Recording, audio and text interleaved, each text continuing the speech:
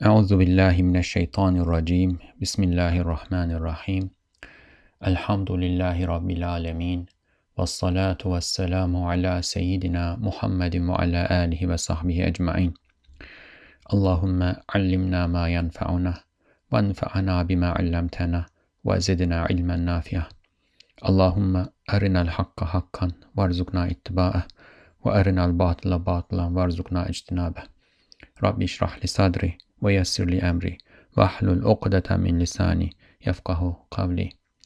Assalamu alaikum wa rahmatullahi wa barakatuh. Welcome to the Reflections on the Risale-i Nur by Bediüzzaman Said Nursi podcast series. This is Mustafa Tuna. You can listen to the episodes of this series wherever you listen to your podcasts or at the website www.reflections-rn.org. Inshallah, in this episode, we will start the 14th word, and a rough translation of the section we will be reading will also be posted at this website. So, this is a new treatise, the 14th word, and like the previous two treatises that we read, the 12th and the 13th words, it is also about the Quran.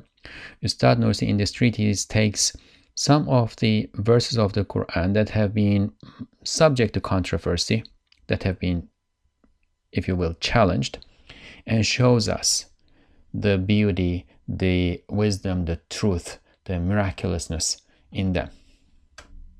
So, Bismillah. The 14th word. Bismillahir Rahmanir Rahim. Alif Lam Ra. كتاب أحكمت آياته ثم فصلت من لدن حكيم خبير.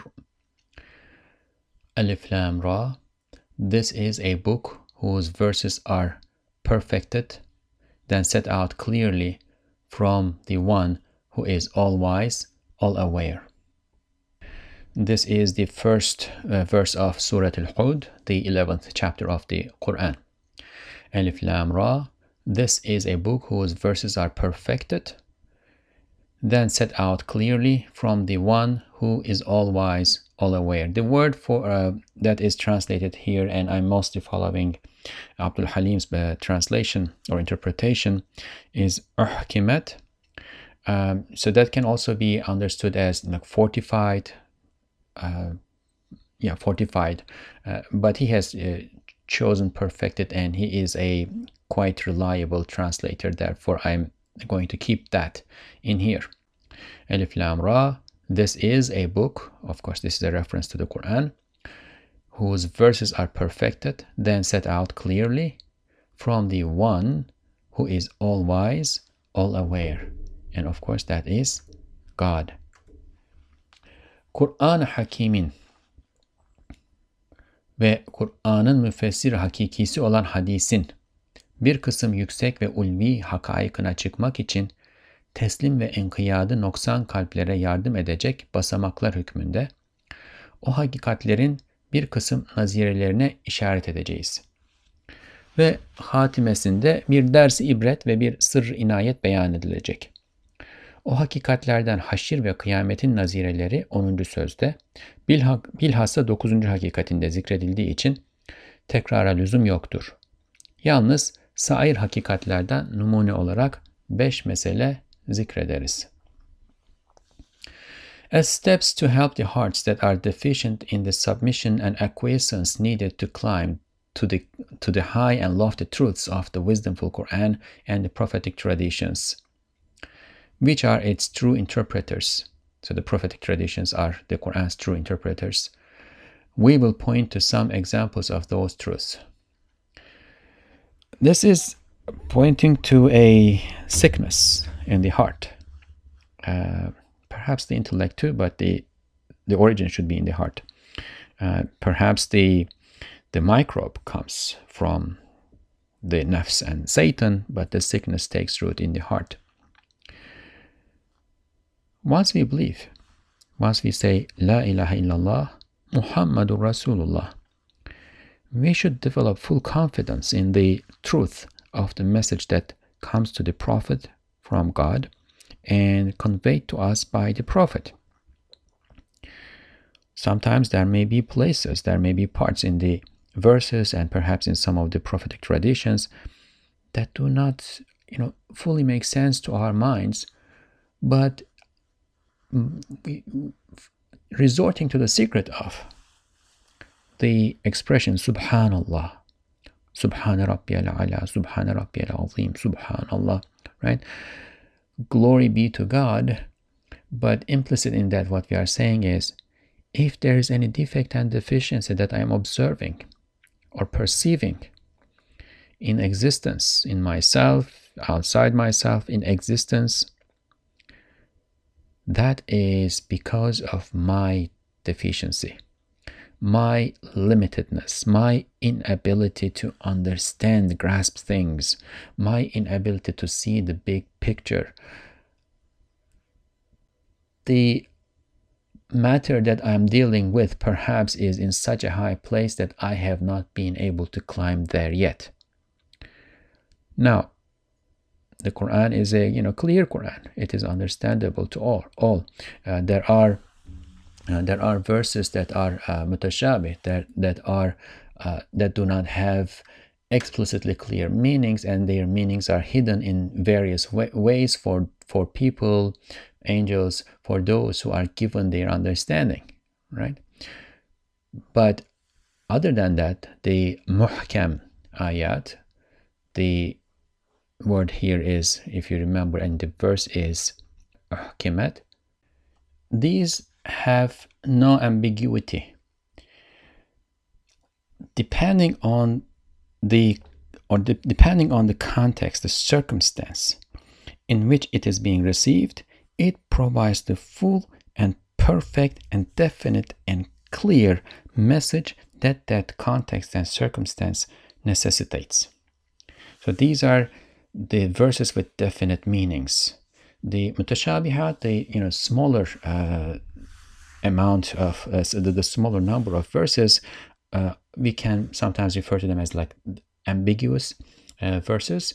The ambiguity, right, is again for us, for some people, or for the majority of people who do not have the necessary skills or capacity or closeness or openings to understand them. For those who have attained that closeness and opening, they too are clear, right? So when we think this way, we add the mutashabihat into the picture too by considering the audience and the ones in the audience who can understand them clearly, right? All of the verses of the Quran become clear, muhkam. Now, this does not mean that they can be or should be understood literally and single-mindedly in just one way. No, there is an enormous and miraculous richness within that clarity, and that is the miraculousness of the Quran. Each verse has multiple meanings depending on the audience, the station, the circumstance, etc., but within limits. There are boundaries, and it has to be understood within those boundaries. So, as steps to help the hearts that are deficient in the submission and acquiescence needed to climb to the high and lofty truths of the wisdomful Quran. So if the heart is deficient in its submission and its acquiescence to the veracity of the Prophet, to the truthfulness and reality of revelation, then this heart, and the one who has that heart in his chest, may have difficulty understanding some of the verses. Even some of the verses and some of the prophetic traditions that have so deep, profound, truthful, rich, beautiful meanings may appear to be perhaps meaningless, not clear, not consistent, incoherent, not compatible with the reality that they observe. The problem is with the heart. The problem is not with the Quran. The Quran has verses that are perfected, that are clear, that are fortified in its lofts and in its wording, in its utterance, in its sound, and in its meaning. The Quran is perfect. So in order to understand this, we need to approach the matter from this point of view, with this consideration.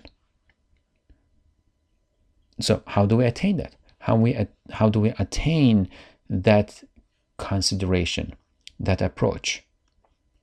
Well, one way might be if there are verses out there that have appeared problematic to some, and if we go ahead and show how they were wronged by their limited understanding in thinking that these verses are problematic, right?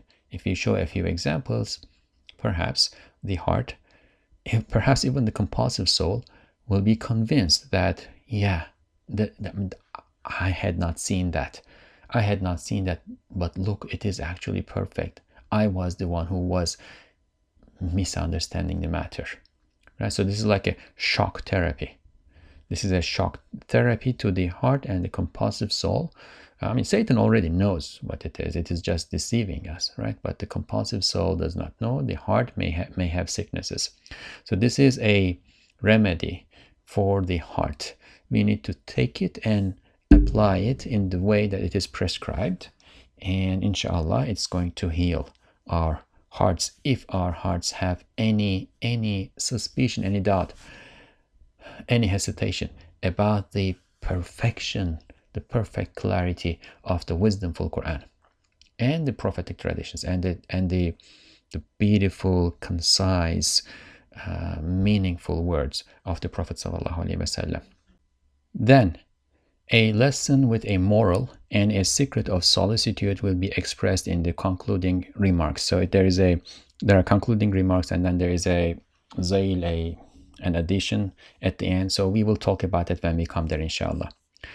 Because the ones among those examples that pertain to resurrection and the hour of destruction are mentioned in the 10th word, and especially in the 9th truth, there is no need for repetition here.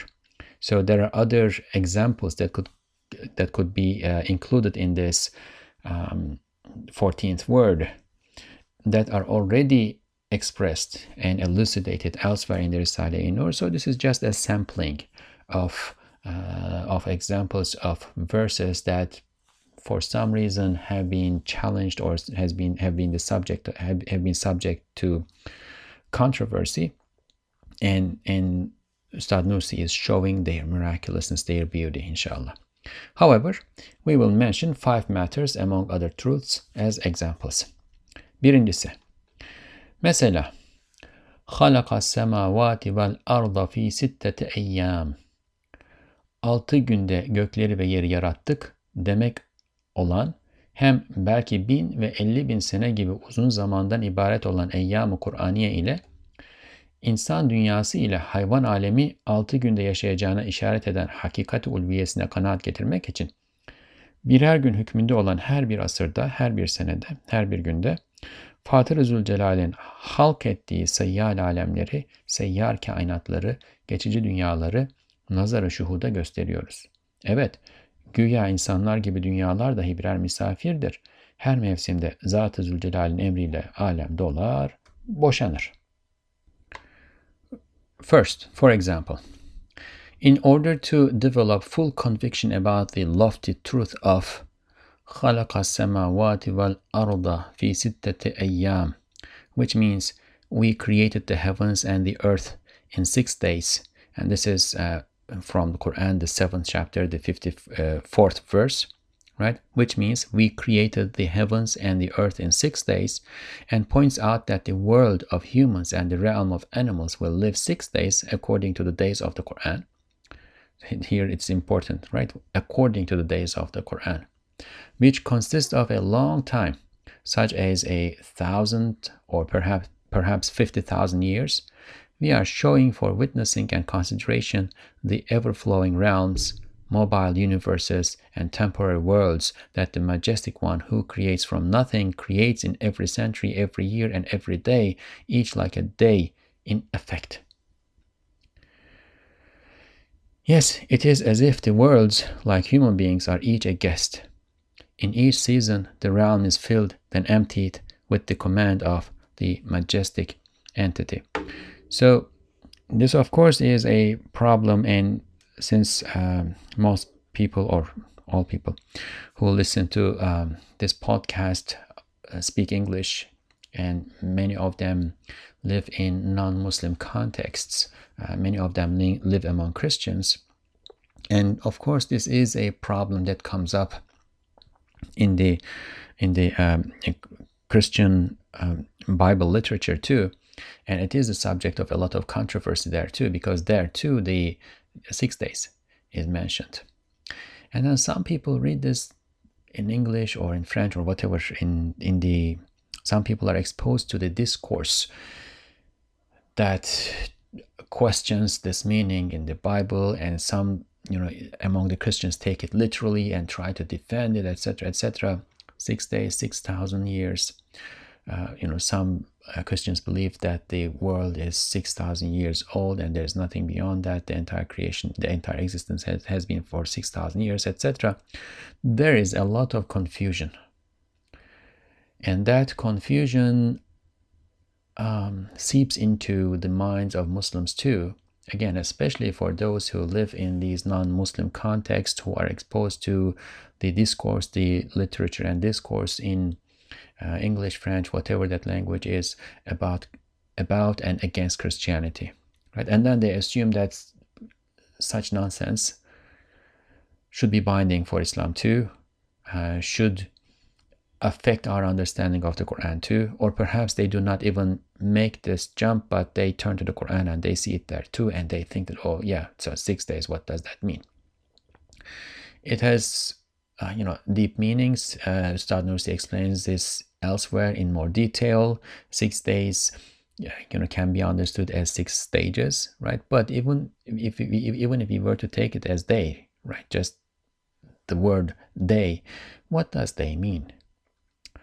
So from our point of view, right, the human point of view, a day is when the earth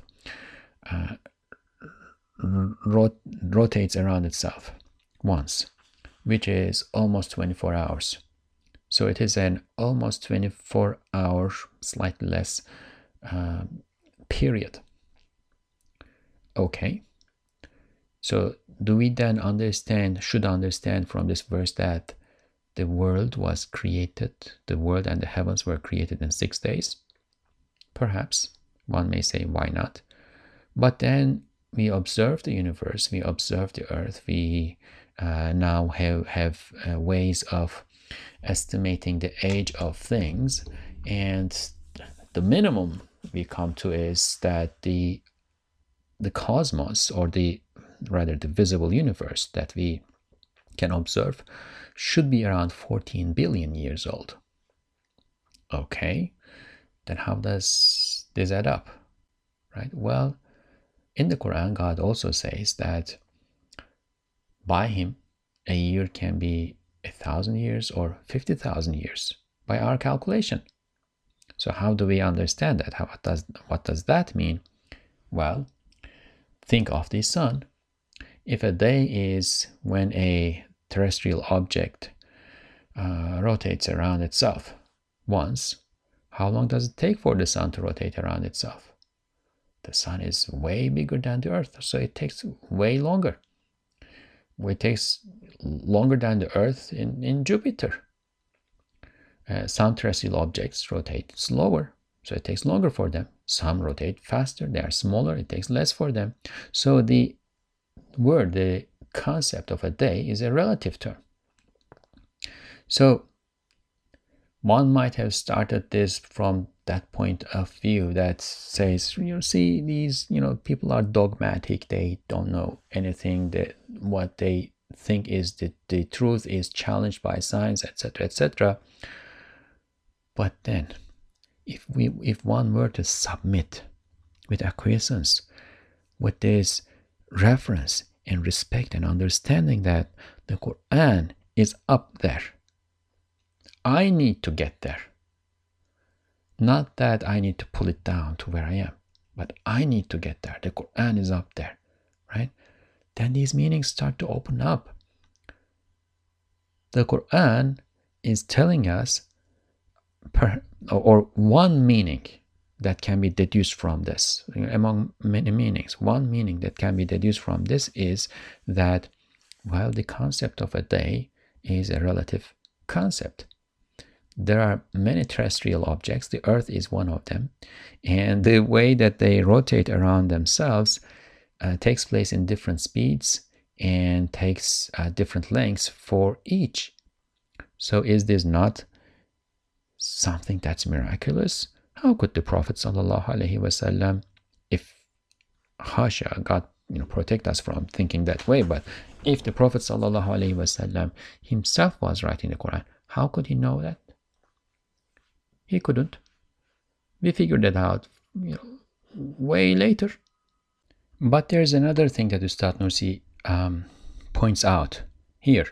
It is one thing for those days to be relative. It's another thing for things to be created in those days, in those relative terms, in those relative time frames. Right? We are showing for witnessing and consideration. He's saying, look out there, right? Consider this. The ever-flowing realms, mobile universes, and temporary worlds that the Majestic One, who creates from nothing, creates in every century, every year, and every day, each like a day in effect. So think of it. We sometimes talk about let's say, the Ottoman era, right? The Ottoman Empire. It lasted for about 600 years. Well, that's a world in itself. That's a world in itself. And if you take that 600-year period as a time frame, that is a day, right? The world of the Ottoman Empire was created in that 600-year time frame. There are geological eras. They say that we now live in the Holocene era, and they determine this by looking at the what happened the latest period in this geological time scale, what happened on the surface of the earth, the climate, the environment, the fauna, etc., etc. And then some come and say, well, the Holocene, that last geological time scale, is gone now. That time frame is gone now. That era is over. We are actually now living in what one should call Anthropocene, which is that human beings make such a huge impact on the face of the earth that you cannot leave the definition of this era to the environment, to the nature itself. You need to take humans into consideration. So this is the human age. Well, that's a day. That's a stage, right? Or every night, if it is a clear, beautiful night, you go out and you watch the firmament. You see the stars moving from one end to another. Think of it like a movie, right? You go to the movies and they project something on the screen. It starts and lasts, let's say, 2 hours, and it ends. Think of that firmament that you are watching at night, because it is not stagnant, it's not stationary, it is moving.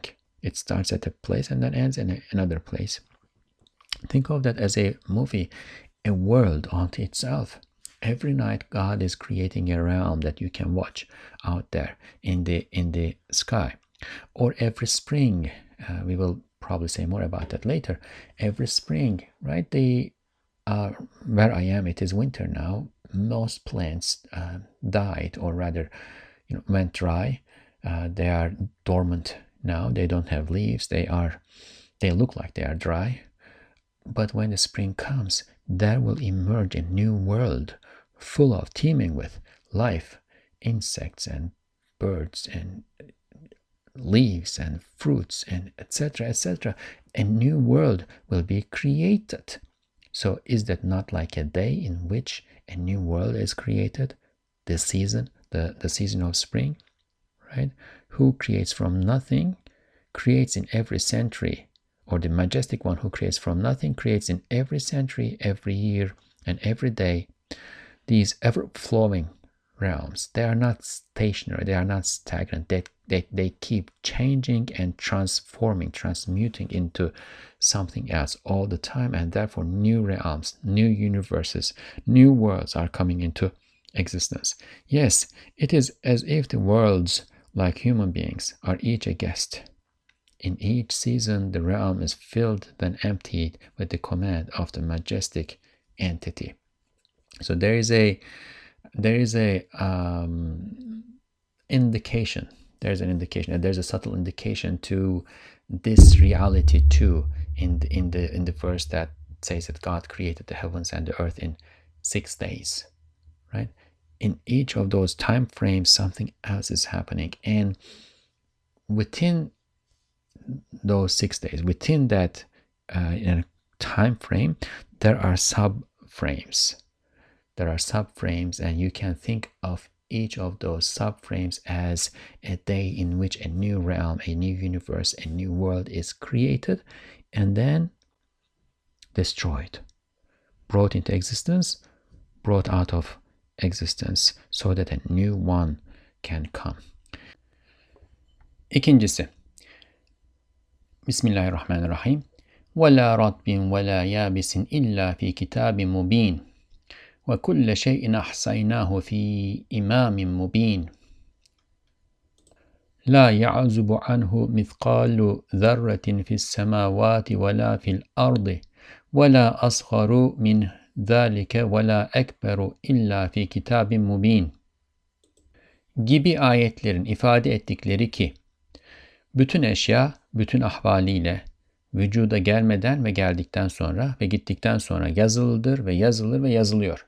Demek olan, hakikat-i aliyesine kanaat getirmek için Nakkaş-ı Zülcelal, Ruh-i Zemin'in sahifesinde her mevsimde, bahusus baharda değiştirdiği nihayetsiz muntazam mahlukatın fihristi vücutlarını, tarihçe hayatlarını, desatiri hareketlerini, çekirdeklerinde, tohumlarında, köklerinde, manevi bir surette derc ve muhafaza ettiğini ve zevalden sonra semerelerinde aynen kalemi kaderiyle manevi bir tarzda basit tohumcuklarında yazdığını, hatta her geçici baharda yaş kuru ne varsa mahdut zerrecikler ve kemikler hükmünde olan tohumlarda, ölmüş odunlarda kemali intizamla muhafaza ettiğini nazar-ı şuhuda gösteriyoruz. Güya her bir bahar bir tek çiçek gibi gayet muntazam ve mevzun olarak zeminin yüzüne bir cemil ve celilin eliyle takılıp koparılıyor, konup kaldırılıyor. Okay. Second, for example, to develop full conviction in the exalted truth that verses such as, again, we are trying to heal the heart, develop full conviction about the truth of the verses of the Quran. The chapters of the Quran, the verses of the Quran, the lines of the Quran, the words of the Quran, the letters of the Quran, even the diacritical marks of the Quran. Nothing is left out. There is not a dot that is not wisdomful in its placement in the Quran. So, وَلَا رَطْبٍ وَلَا يَابِسٍ إِلَّا فِي كِتَابٍ مُبِينٍ, and not a fresh or dried out thing. This could be translated as wet or dry, but the translation belongs to Abdul Halim, and he is reliable, and it seems to refer to the trees when they are green, for instance, and then the trees when they are dry, and things like this. And not a fresh or dried out thing, perhaps living and non-living, that is not written in a clear book. This is chapter 6, verse 59. وَكُلَّ شَيْءٍ أَحْصَيْنَاهُ فِي إِمَامٍ مُبِينٍ. We keep an account of everything in a clear record. Imamin Mubin. In the first verse, it was Kitabun Mubin. Kitabun Mubin, right? Clear book. Here it is Imamun Mubin. It's translated as clear record, right? But it could also be a clear leader, leading thing. And then لا يعزب عنه مثقال ذرة في السماوات ولا في الأرض ولا أصغر من ذلك ولا أكبر إلا في كتاب مبين. Again, كتاب مبين here. Not even the weight of a speck of dust in the heavens or earth escapes his knowledge, nor anything smaller or greater. It is all recorded in a clear book. So, for example, to develop full conviction in the exalted truth that such verses, right, express, and that they together mean all things are written, will be written, and are being written in all their states before they come into existence, when they come into existence, or after they come into existence, and after they come out of existence, after they are no more. So we need to think about this. All things, everything that I am speaking to a microphone right now, for instance, that you are listening to what I have spoken to a microphone a while back, that it is a day where I am right now, the sky is somewhat cloudy, it is winter time, etc., etc., that I am inhaling now, I inhaled, that I inhaled now, that I took a bottle of water in my hand and I'm going to drink it now. Bismillah.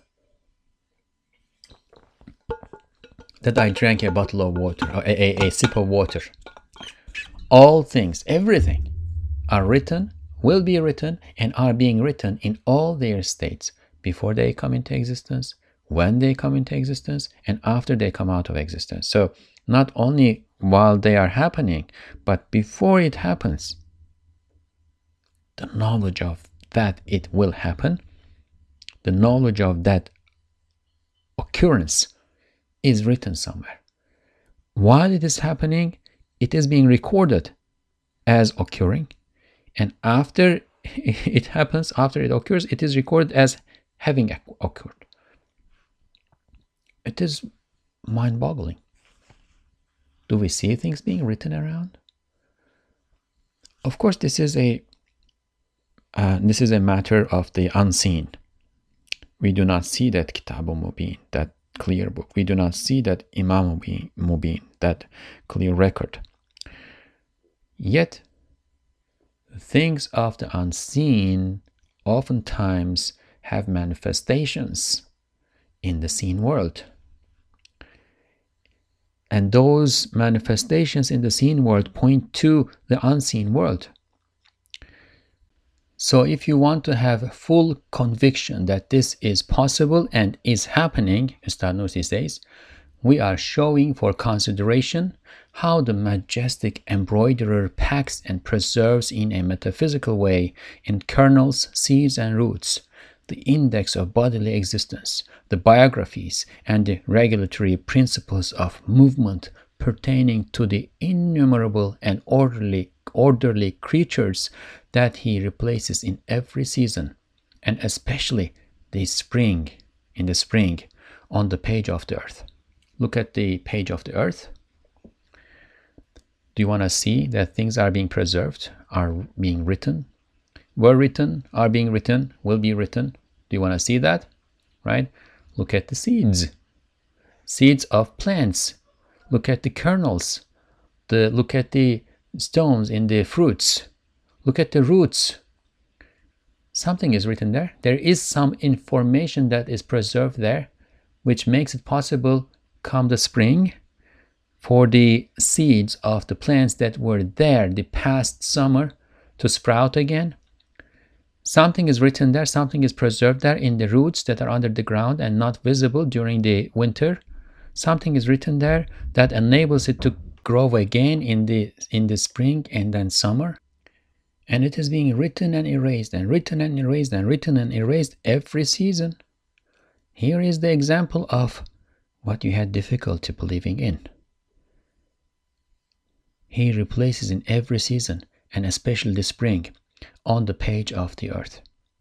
It is as if every spring is attached on the face of the earth in an utmostly orderly and proportioned fashion, like a flower, then detached. It is spread out, then folded away, by the hand of a beautiful, majestic one.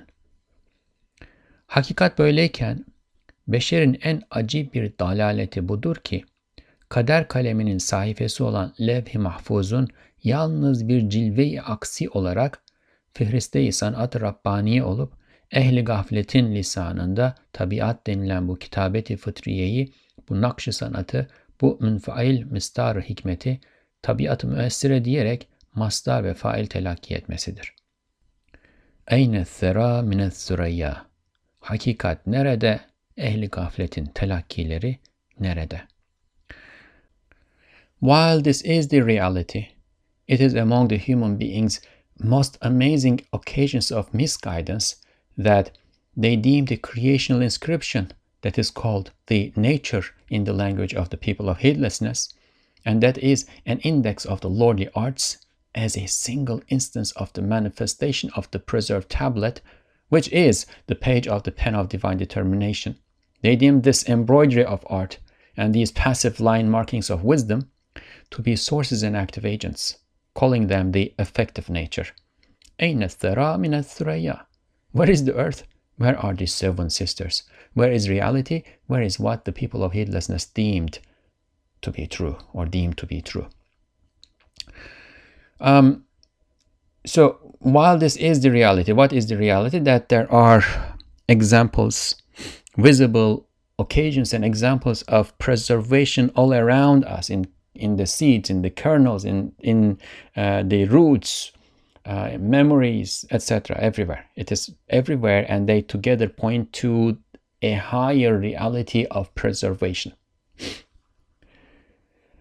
And this preservation is the preservation of the knowledge, divine knowledge and divine wisdom. Right? The source is there. The source is divine knowledge and divine wisdom. While this is the reality, it is among the human beings' most amazing occasions of misguidance. So human beings think that something is something, but they are wrong. They are misguided.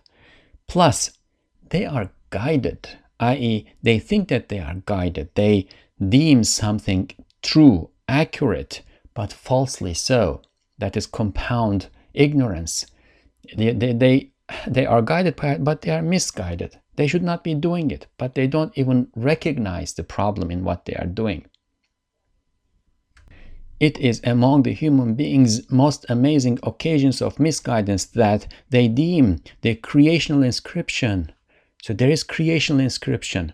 Creational inscription. Things are written before they come into existence. They are written when they come into existence. They are written after they come out of existence. And this is the process of creation, right? They come into existence, they are in existence, they come out of existence. This is the process of creation, and that is accompanied by an inscription, and the creation itself is an act of inscription too. So it is, what we are observing is creational inscription, but it is called the nature in the language of the people of heedlessness. Now, the word nature in and of itself could have been innocent if it was used in the way it is supposed to be used, right? In Arabic, for instance, and from Arabic that moves into Turkish, the word is tabi'ah, and that means literally printed or impressed or typed. Like if you have a typewriter, you hit the button and it print something, that is taba'a, and tabi'a is that which is printed or impressed in that way. So it is a passive thing, right? So the original word in Arabic, if we were to think about the original conception meaning of the word, it preserves reality, but the way it is now being used in the language of the people of heedlessness, that's something else, right? So that is called the nature in the language of the people of heedlessness, and that creation inscription is an index of the lordly arts, a list of the lordly arts. Like take a index or contents of a book. Imagine the contents of a book. You have a book, and then at the end of the book you have this 1 or 2 pages of the contents of the book, or you may even have a index, فهرست, where the keywords, all the keywords in the book are listed, and then you have their page numbers, and then you can reconstruct the book from that, right? That is an index of the lordly arts as a single instance of the manifestation of the preserved tablet. So all this stuff that we think of as the nature, when we look around and see at the given moment, right, is a single instance of the manifestation of the preserved tablet. What is the preserved tablet? It's Lawh al-Mahfuz. It is mentioned in the Quran. We do not know the actual quiddity of it, what it is, but we know that everything is written there, which is the page of the pen of the divine determination, qadar or qada. The Ash'ari and Maturidi schools of thought in theology use these two words interchangeably. For like, some call qada, one calls qada that the other calls qadar, and one calls qadar that the other calls qada, but doesn't matter. The notion, the idea is the same. Divine determination. Everything is determined, everything is measured out by God. There is nothing that happens beyond what God determines, measures out, and what he measures out, he inscribes on the preserved tablet, and what we see around us being inscribed in the creation is a manifestation, is a reflection of that which is inscribed in the preserved tablet. So this is the reality of, this is how it works. God has knowledge of everything. He wills what is in his knowledge into existence. His power creates it, and through the application of power, it is created and it is inscribed into existence according to the divine determination that is in his knowledge, right? And he inscribes all of that in the preserved tablet in a timeless manner. Now, the preserved tablet is created, so in that sense, time does apply to it. It comes into existence from non-existence, right? However, what happened, what is happening, and what is to happen from our point of view, from our human perception, which is limited and bound by time and space, right? So those past, present, future, those concepts apply to us. They're all written in the preserved tablet. And the nature is nothing but a manifestation of the creation inscription that is that comes from the preserved tablet. Okay. So what do human beings do? They call it nature. And then they deem this embroidery of art, right? The embroidery of art, the manifestation of the divine names and attributes of God in the beautiful, wisdomful, intricate, masterful way in the existence, right? They deem this. And these passive line markings of wisdom, the passive line markings of wisdom, what does that mean? You take a ruled book and you start writing on it. The rules, the lines, the line markings help you to keep your lines straight. If those lines were spiraling, and sometimes you have things like that too, like kids play. Imagine that you have line markings on a page that are spiraling. So you start writing from the very the outside of the spiral, and you keep writing toward the sentence, or perhaps you start from the center and you keep writing outwards. In the end, you would have a spiral inscription, right? That existing line markings help you keep your lines straight, or spiral, or whatever those lines are, right? That is nature, right? Those line markings do not write the letters. If it is you who is writing, a pen writes it, your hand holds the pen, your hand is connected to your arm is connected to your body, and your body is connected to your mind, to your knowledge, and to your will, right? Same thing. Nature, God has created everything in existence according to an order. You can think of this as a universal order, a master order. Everything takes place within this order. He has created the cosmos according to an order. He could have created in some other way.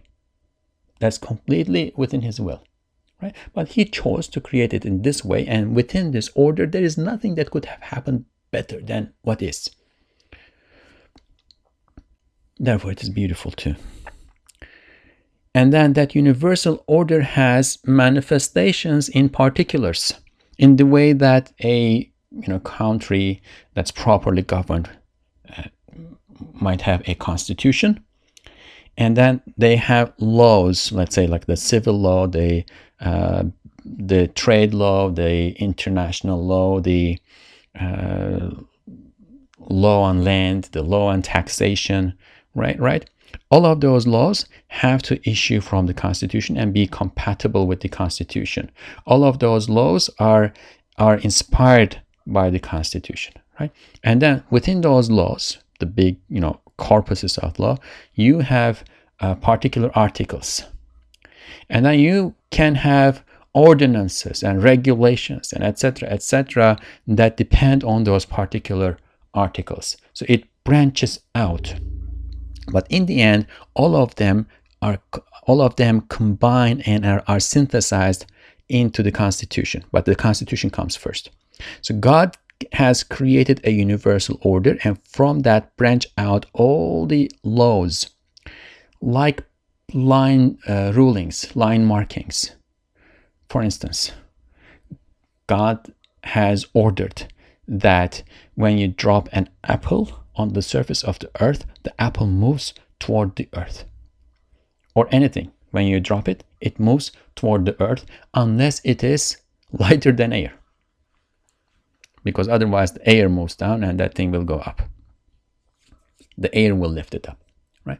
So this is a law in the sense that it is ordained by the one who creates everything. But it is not a law in the sense that it exists in and of itself. This is just the way things are. If there's a law, there has to be a lawgiver. And the law cannot be an active agent. It is the line marking. You write on it. But it is the one who writes, who inscribes the letters. God is the one who inscribes these letters. However, people, out of misguidance, deem this embroidery of art and these passive line markings of wisdom to be sources and active agents, calling them the effective nature. Right? They give it effect, whereas true effect belongs to God and God alone. Now, where is the Quran's description of reality as reality is? And where is this misguided conception of nature which falsely claims it to be effective, to be the source and active agent? أَيْنَ الثَّرَى مِنَ الثُّرَيَّا. This is an Arabic expression. It rhymes. Where is the earth? So, thara is the earth, a word for earth, and Thuraya is a star cluster in the sky, in the universe, right? Seven Sisters. It's one of the very famous star clusters. So what that means is that there's so much distance between this and that. One is all the way above there, representing truth and reality and wisdom, and the other is all the way down here in the lowly dunya. Where is reality? Where is what the people of heedlessness deem to be true? This is the Quran's wisdom. This is the Quran's miraculousness. This is what you see when you take a look at what the one who knows all, who has control over all, who created all, who disposes all, right, presents to you. In no other way you can achieve such knowledge that is aware of, that encompasses and perceives everything all at once in space and in time. Only God can do that. And therefore, only through the guidance of that divine knowledge, we can access reality, the knowledge of reality as reality is. And therefore, we need prophets. When we have that guidance, everything fall in place, and we look around and we see a perfect order, and we are inspired, and we can start contemplating this, and we can move from there to beautiful realities that are manifestations of the names and attributes of God, and we can acquire knowledge of God, ma'arifatullah, right? But we first need that guidance. And with that guidance, we need to start contemplating this reality that's out there. Üçüncüsü.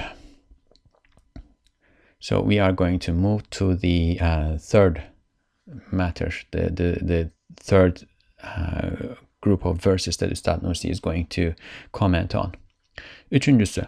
Mesela hamele-i arş ve yer ve göklerin melaike-i müekkelleri ve sair bir kısım melekler hakkında muhbir-i sadıkın tasvir ettiği, mesela 40 binler başlı, her başında 40 binler lisan ve her lisanda 40 binler tazda tesbihat ettiklerini ve intizam ve külliyet ve vüs'ati ubudiyetlerini ifade eden hakikate çıkmak için şuna dikkat et ki Zat-ı Zülcelal, Bismillahirrahmanirrahim, Tusebbihu lehus semavatu seb'u vel ardu ve men fihinne İnne sahharnal cibale ma'ahu yusebbihne İnna aradnal emanete ala semavati vel ardi vel cibali gibi ayetlerle tasrih ediyor ki mevcudatın en büyüğü ve küllisi dahi kendi külliyetine göre ve azametine münasip bir tarzda tesbihat ettiğini gösteriyor ve öyle de görünüyor.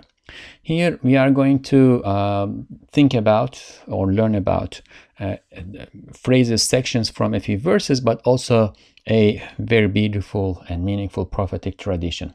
Third, for instance, in order to climb to the truth that expresses the truth about the bearers of the throne, or the reality about the bearers of the throne. Bearers of the throne are the angels. There are different narrations about them. Some say 4, some say more than that. That are the strongest things in the creation, the strongest creatures, and that bear the throne. Now, what is the throne? Of course, we do not know the actual quiddity of that. A good understanding about it is that it is the locus of manifestation of the most tremendous level or station of all of God's names and attributes, or perhaps his entity, right? And it is again mentioned in the Quran, it is mentioned in the prophetic traditions, and there are angels whose job is to carry it. Now, what does that mean?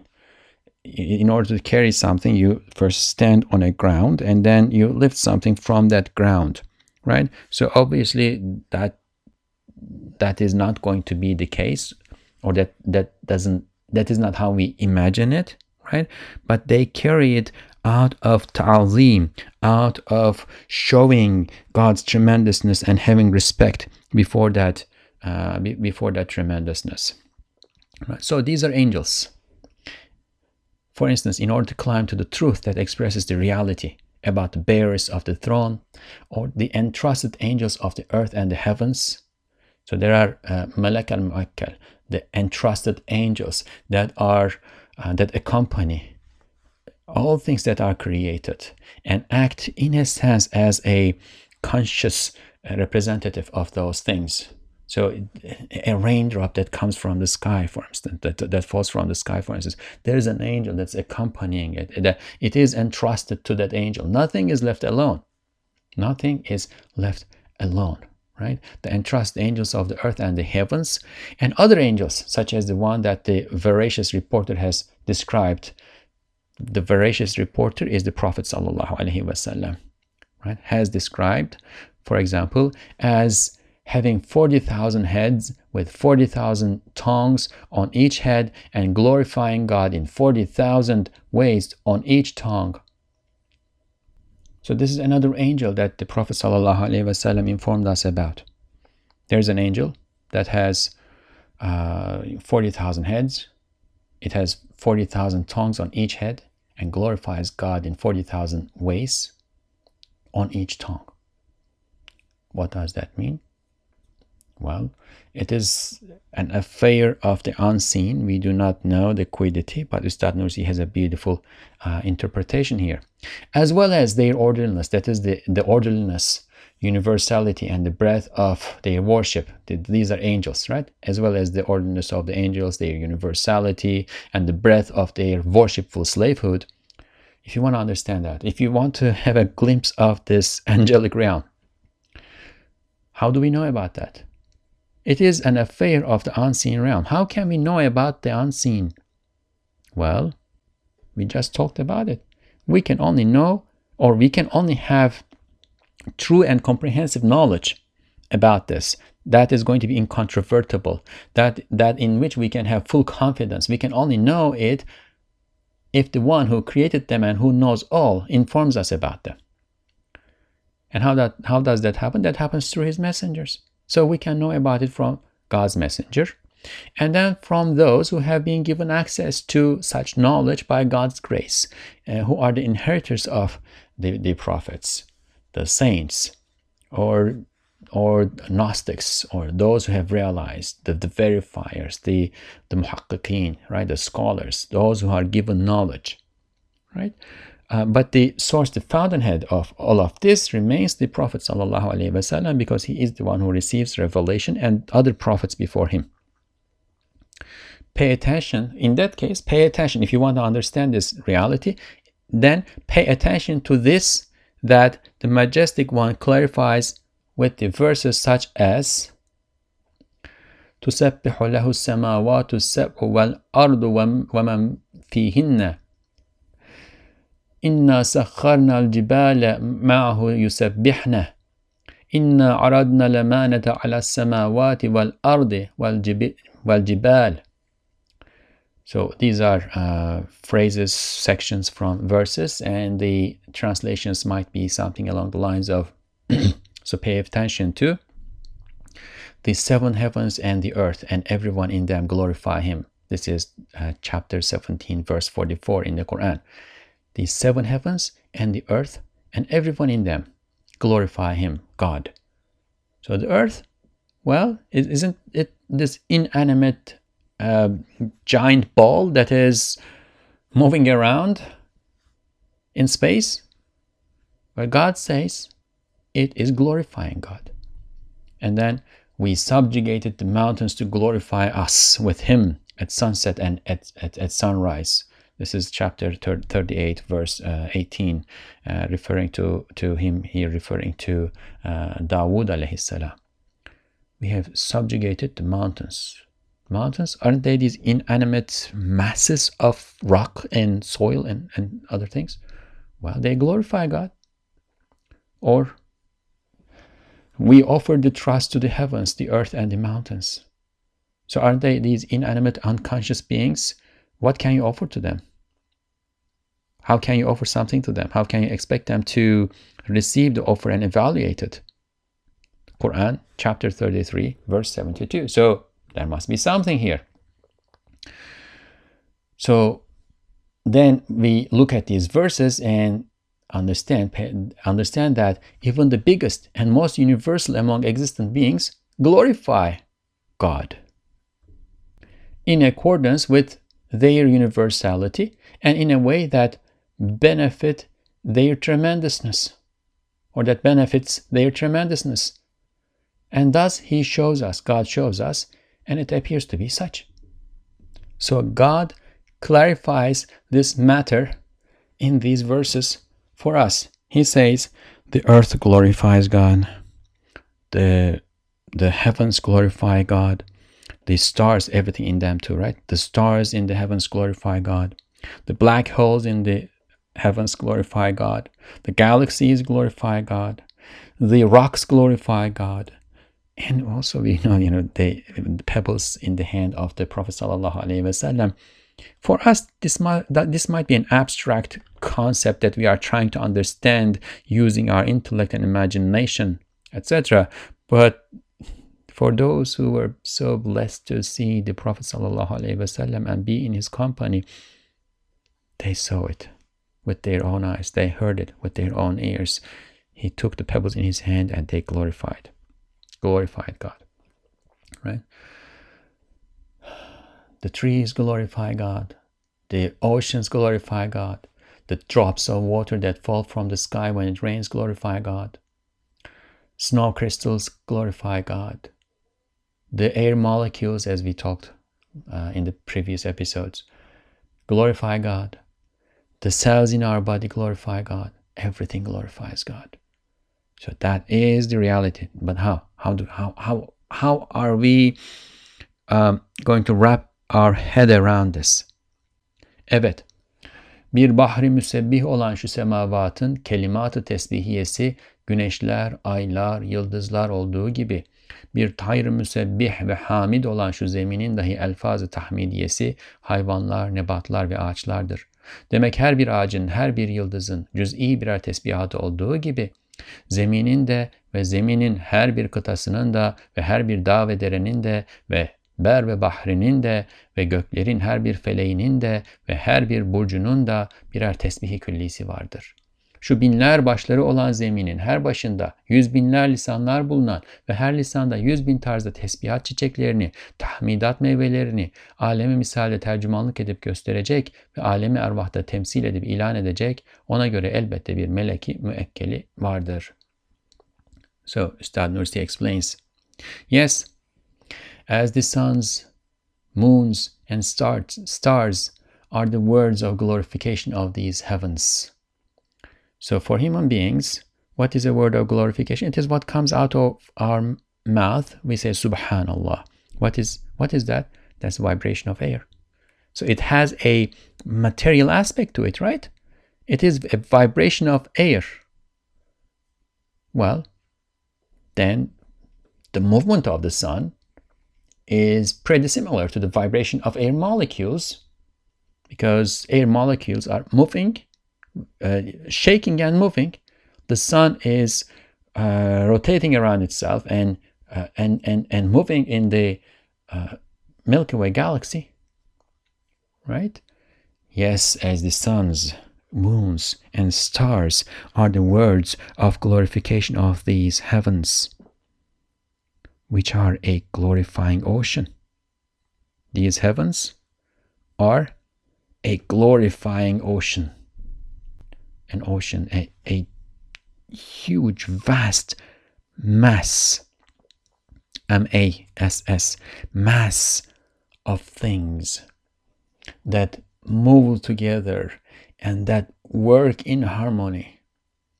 A glorifying ocean. The heavens and the moons, the suns, the stars are the words of glorification that are uttered, articulated in that ocean.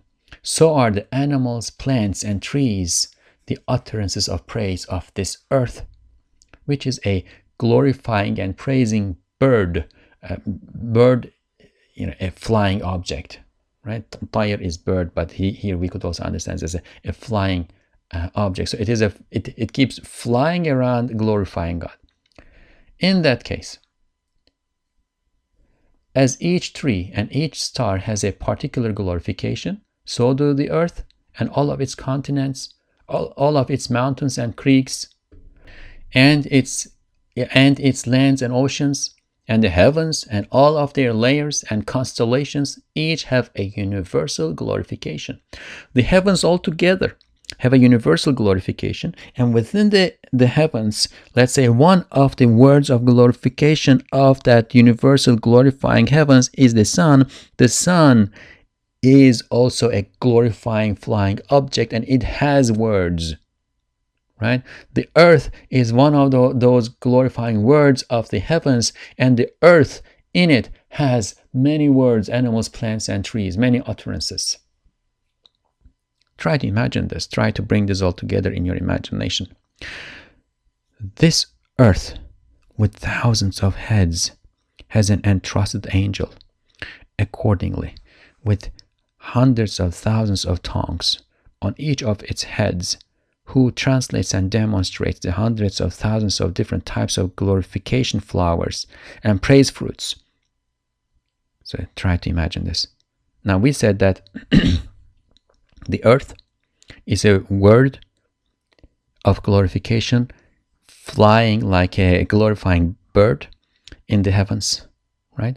But then when we zoom in, we see that on earth are many, many things that have their particular glorifications.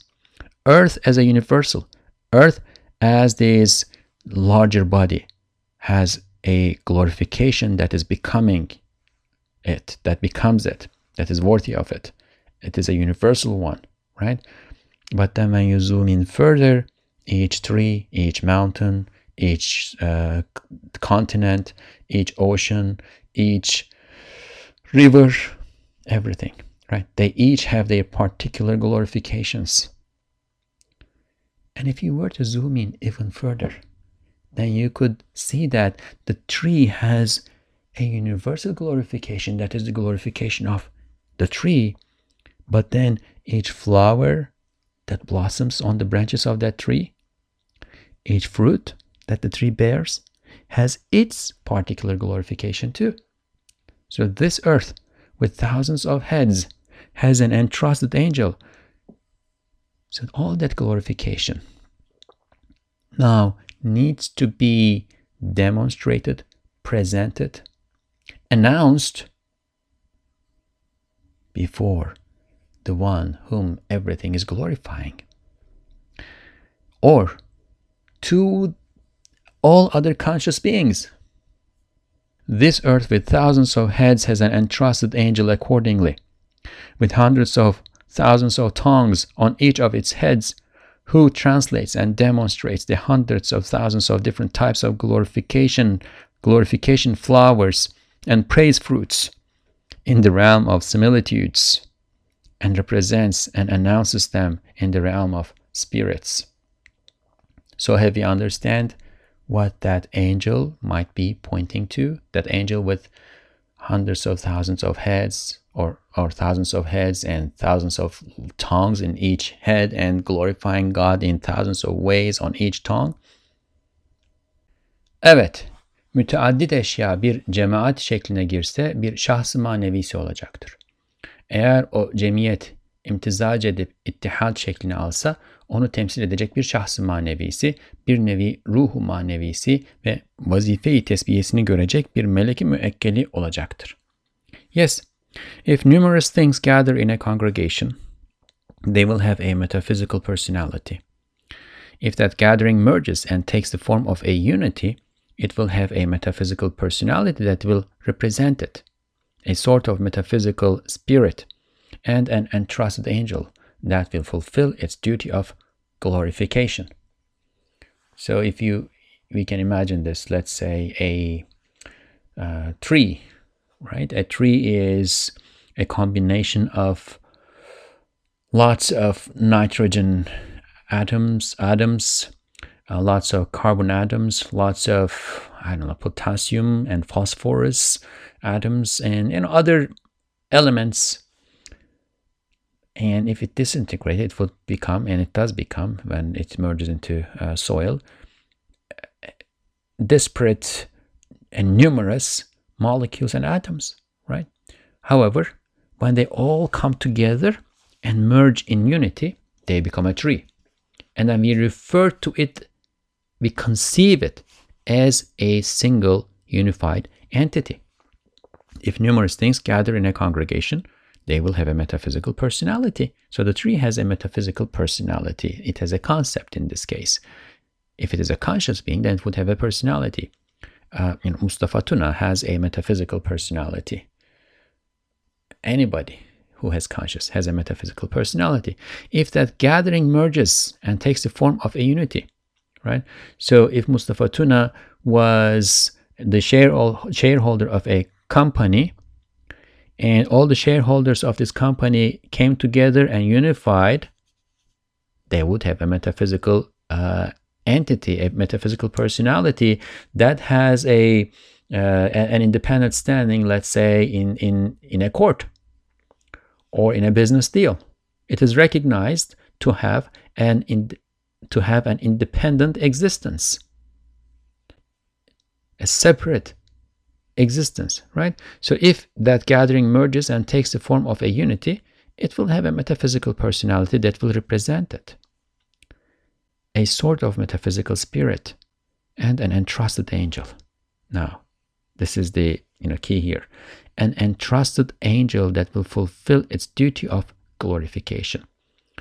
All the things that are on the face of the earth, all the trees, all the rocks, all the rivers, everything, when they come together, and also the crust of the earth, the core of the earth, everything in and on earth, when they all come together, we perceive it as this thing called the earth with a capital E.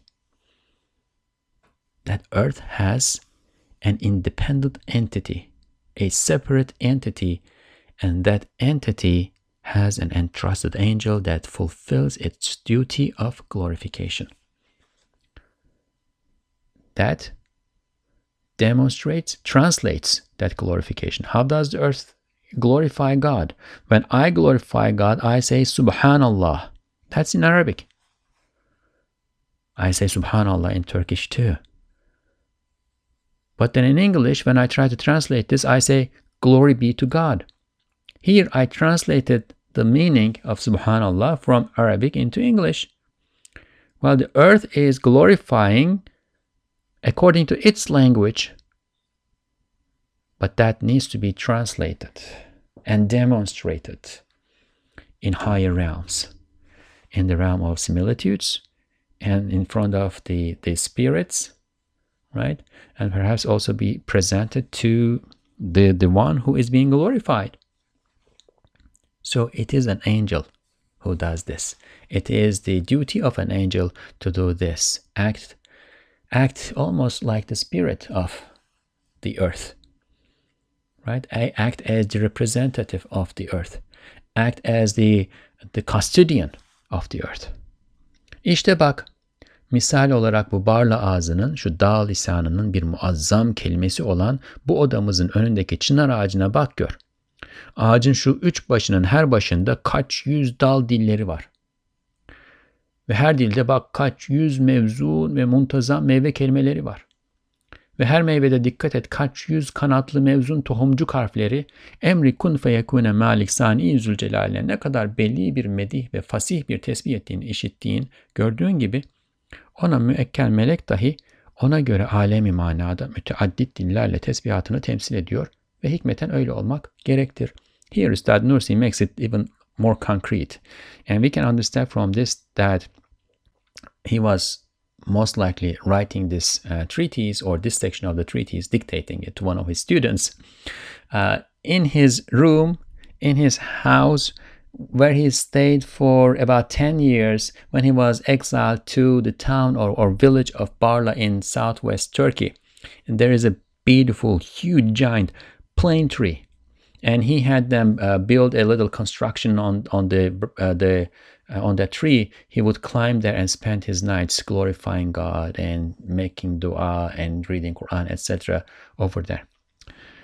Here, look, as an example, look at this plane tree in front of our room, which is a tremendous word on this mountain tongue. Barla is on a mountain. That village is, on a really elevated place on a mountain, that tree is a tremendous word on this mountain tongue in this Barla mouth. And see. Now think of Barla as a mouth and the mountain in Barla as a tongue. How many hundreds of branch tongues there are on each of the three heads of this tree. So that tree had three larger trunks, and then each trunk would branch out. How many hundreds of branch tongues there are on each of the three heads of this tree. And on each tongue, branch tongue, look, there are how many hundreds of well-proportioned and orderly fruit words. And on each fruit, pay attention as you see and hear how so many hundreds of winged and well-proportioned tiny seed letters are eloquently commanding and lucidly glorifying their majestic artful maker who possesses the command of be and it is. Likewise, an entrusted angel is accordingly representing its glorifications, that three's glorifications, in multiple languages in the metaphysical realm, and that should be so according to wisdom. Beautiful. Beautiful. The tree is no longer just this conglomeration of various atoms and molecules that have no meaning. It is a living creature. It is a conscious being. It is a worshipful slave of God in the personality of the angel that is entrusted with the custody of this tree. Subhanallah. سبحانك لا علم لنا إلا ما علمتنا إنك أنت العليم الحكيم وآخر دعواهم أن الحمد لله رب العالمين. الفاتحة.